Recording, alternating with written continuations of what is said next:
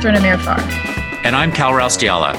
And this is International Law Behind the Headlines, coming to you from the American Society of International Law. Welcome, everyone, to another episode of International Law Behind the Headlines. This one is near and dear to my heart because I get to interview my co-host, Cal Raustiala, who needs no introduction to this audience, but he is the Promised Distinguished Professor of Comparative International Law at UCLA and Director of the UCLA Burkle Center for International Relations. Cal, I hardly need to welcome you to what should be your home, but welcome. I'm really excited to have you here. Thanks. I'm excited to be here with you.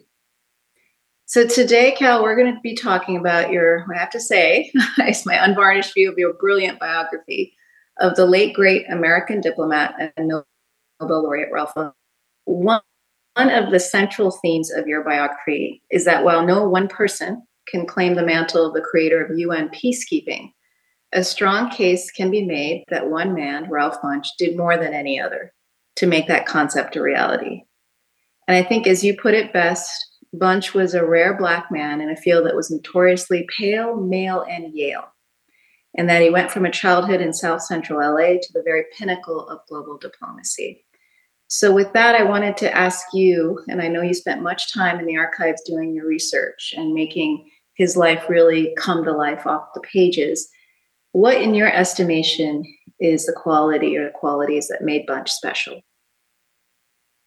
Wow, that is a really great question. And I guess I would say that, Ralph Bunche was first and foremost an incredibly hardworking person who really devoted his life to whatever he was doing, whether when he was a professor at Howard, when he was at the State Department, when he was at the UN.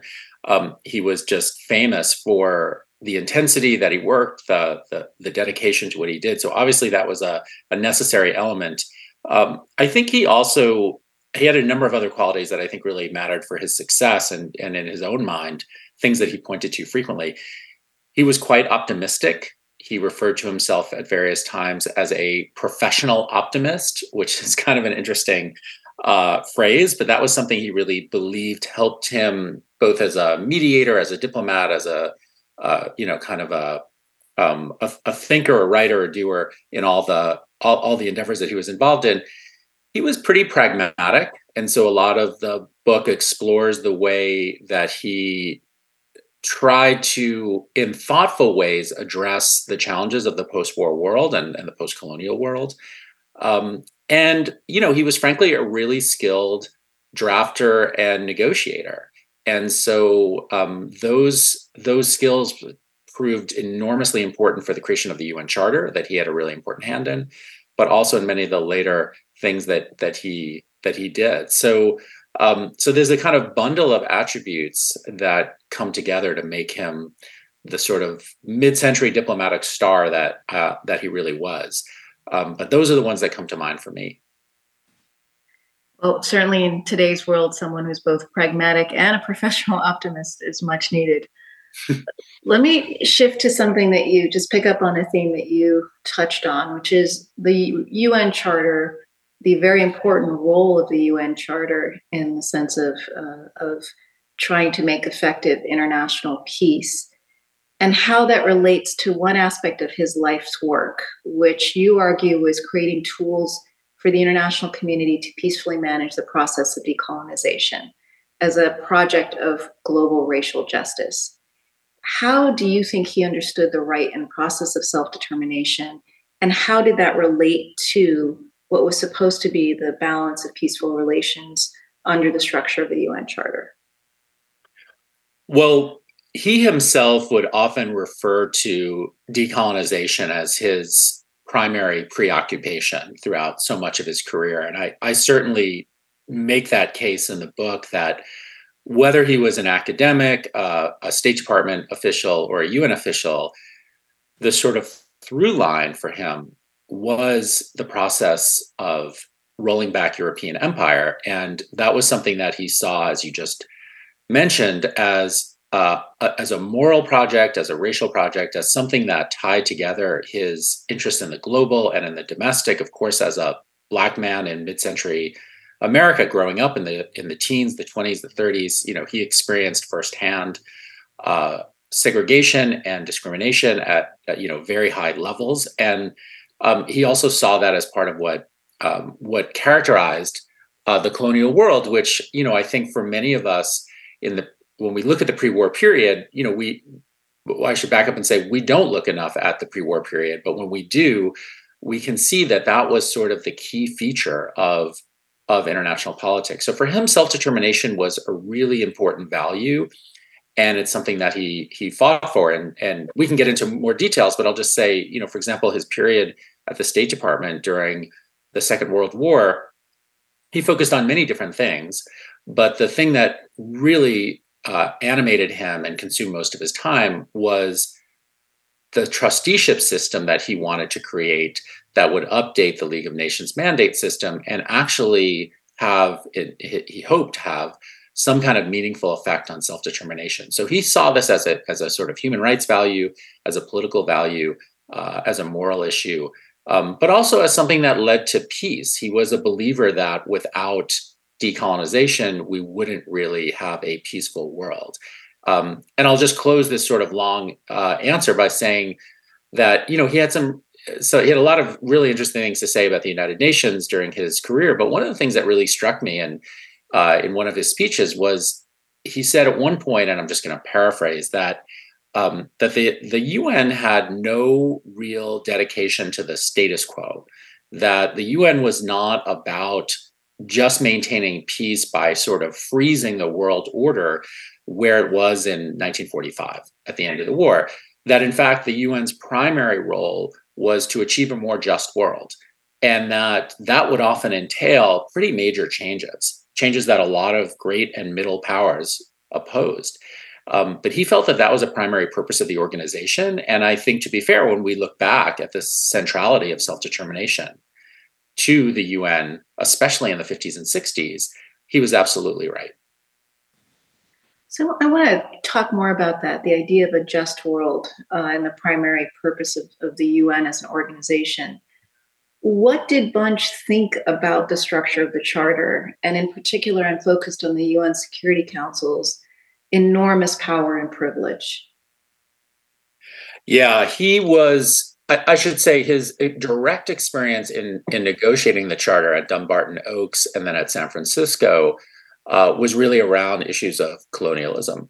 But he was, of course, privy to all of the things that were going on.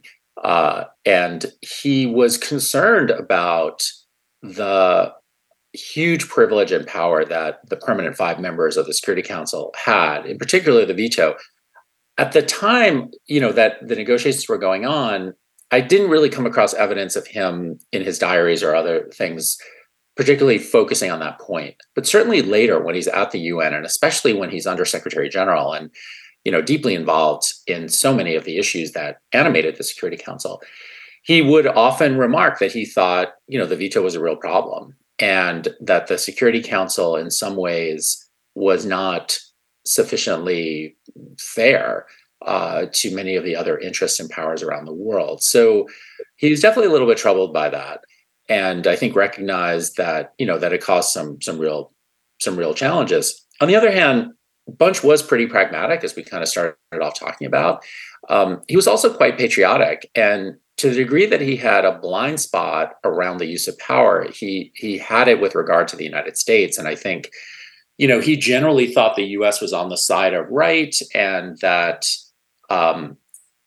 American power was a force for good in the world. And so that sometimes blinded him, not entirely, but maybe more than it should have, to the way that the U.S.'s special role within the UN and just generally as one of the superpowers could cause problems. So, I think he had a nuanced set of views, but he certainly was sympathetic to the idea that the UN in its structure probably needed to be more even-handed. And the Security Council obviously is not that. So much of Bunche's work and his life work centered around the UN as an institution. And as you say, the pre-war world obviously informed the post-war order. And I wanted to focus on the UN as an institution in the context of the post-war order. no one needs reminding that right now we're obviously having a larger conversation about the UN, its efficacy, the post-war order, and the various challenges that we're seeing in Europe and autocracies across the world. How do you think Bunch approached the UN as an institution? And what would he say about how, and I guess whether and how it matters for the post-war order? Well, he was definitely a UN true believer and someone who, you know, he had a hand in shaping it, of course. But then pretty quickly, he goes from the State Department to the UN itself. And there he spends essentially the next 25 years, the last 25 years of his life, deeply enmeshed in the UN and rising, right up to the very highest levels. And throughout that period, he of course had frustrations with the UN. He saw the limitations, particularly with regard to Vietnam. So the later chapters in the book, I discuss Vietnam and the ways that the UN was attempting to be a force for peace, U Thant in particular, and the ways that Bunch personally was sort of trying to figure out some way to. He was acting as a kind of interlocutor between Lyndon Johnson and U Thant, and he was involved in all these various efforts, none of which really came to much. And so, he saw the limitations for sure. But throughout all of that, he never lost his belief that the UN was the best thing going for a diplomatic solution to the world's problems and for a more peaceful and just world. He really, really believed in that. And, he dedicated his life and, arguably, he died at the age of 68, in part, I think, because of his travel, his workload. He just kind of worked himself to a degree that was sort of amazing. And, that was a sign of his dedication to all of this. So he definitely thought the UN was flawed in some respects, but absolutely essential in other ways. And I think if you were looking at the world today, he would probably be heartened by the fact that the UN continues to be so important in so many things. While at the same time, I'm sure if he was looking at, for example, the situation in Ukraine, he would be deeply, deeply disturbed, or for that matter, the situation in the DRC, a place where he spent an enormous amount of time, or the Middle East. And so, many of the things that he worked on in the 50s and 60s continue to sort of haunt us. These problems continue to haunt us today.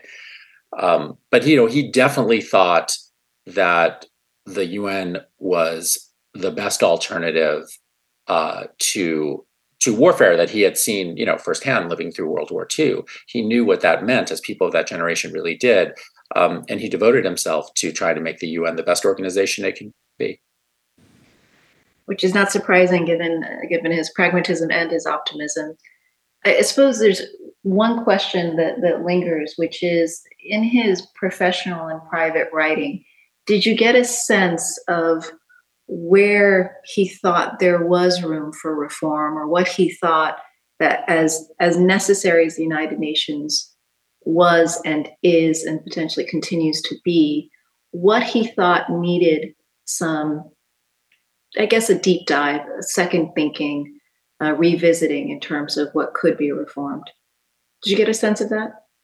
Yeah, I mean, I would say at some level, this isn't exactly reform, but just alluding to what we've already discussed. His number one desire and belief for change was to free much of the world from the yoke of colonialism, and then allow those countries, as they immediately did in almost every case, to join the UN and, in a sense, transform the UN through their sheer numbers into a very different kind of organization than what was initially sort of envisioned at Dumbarton Oaks or Yalta.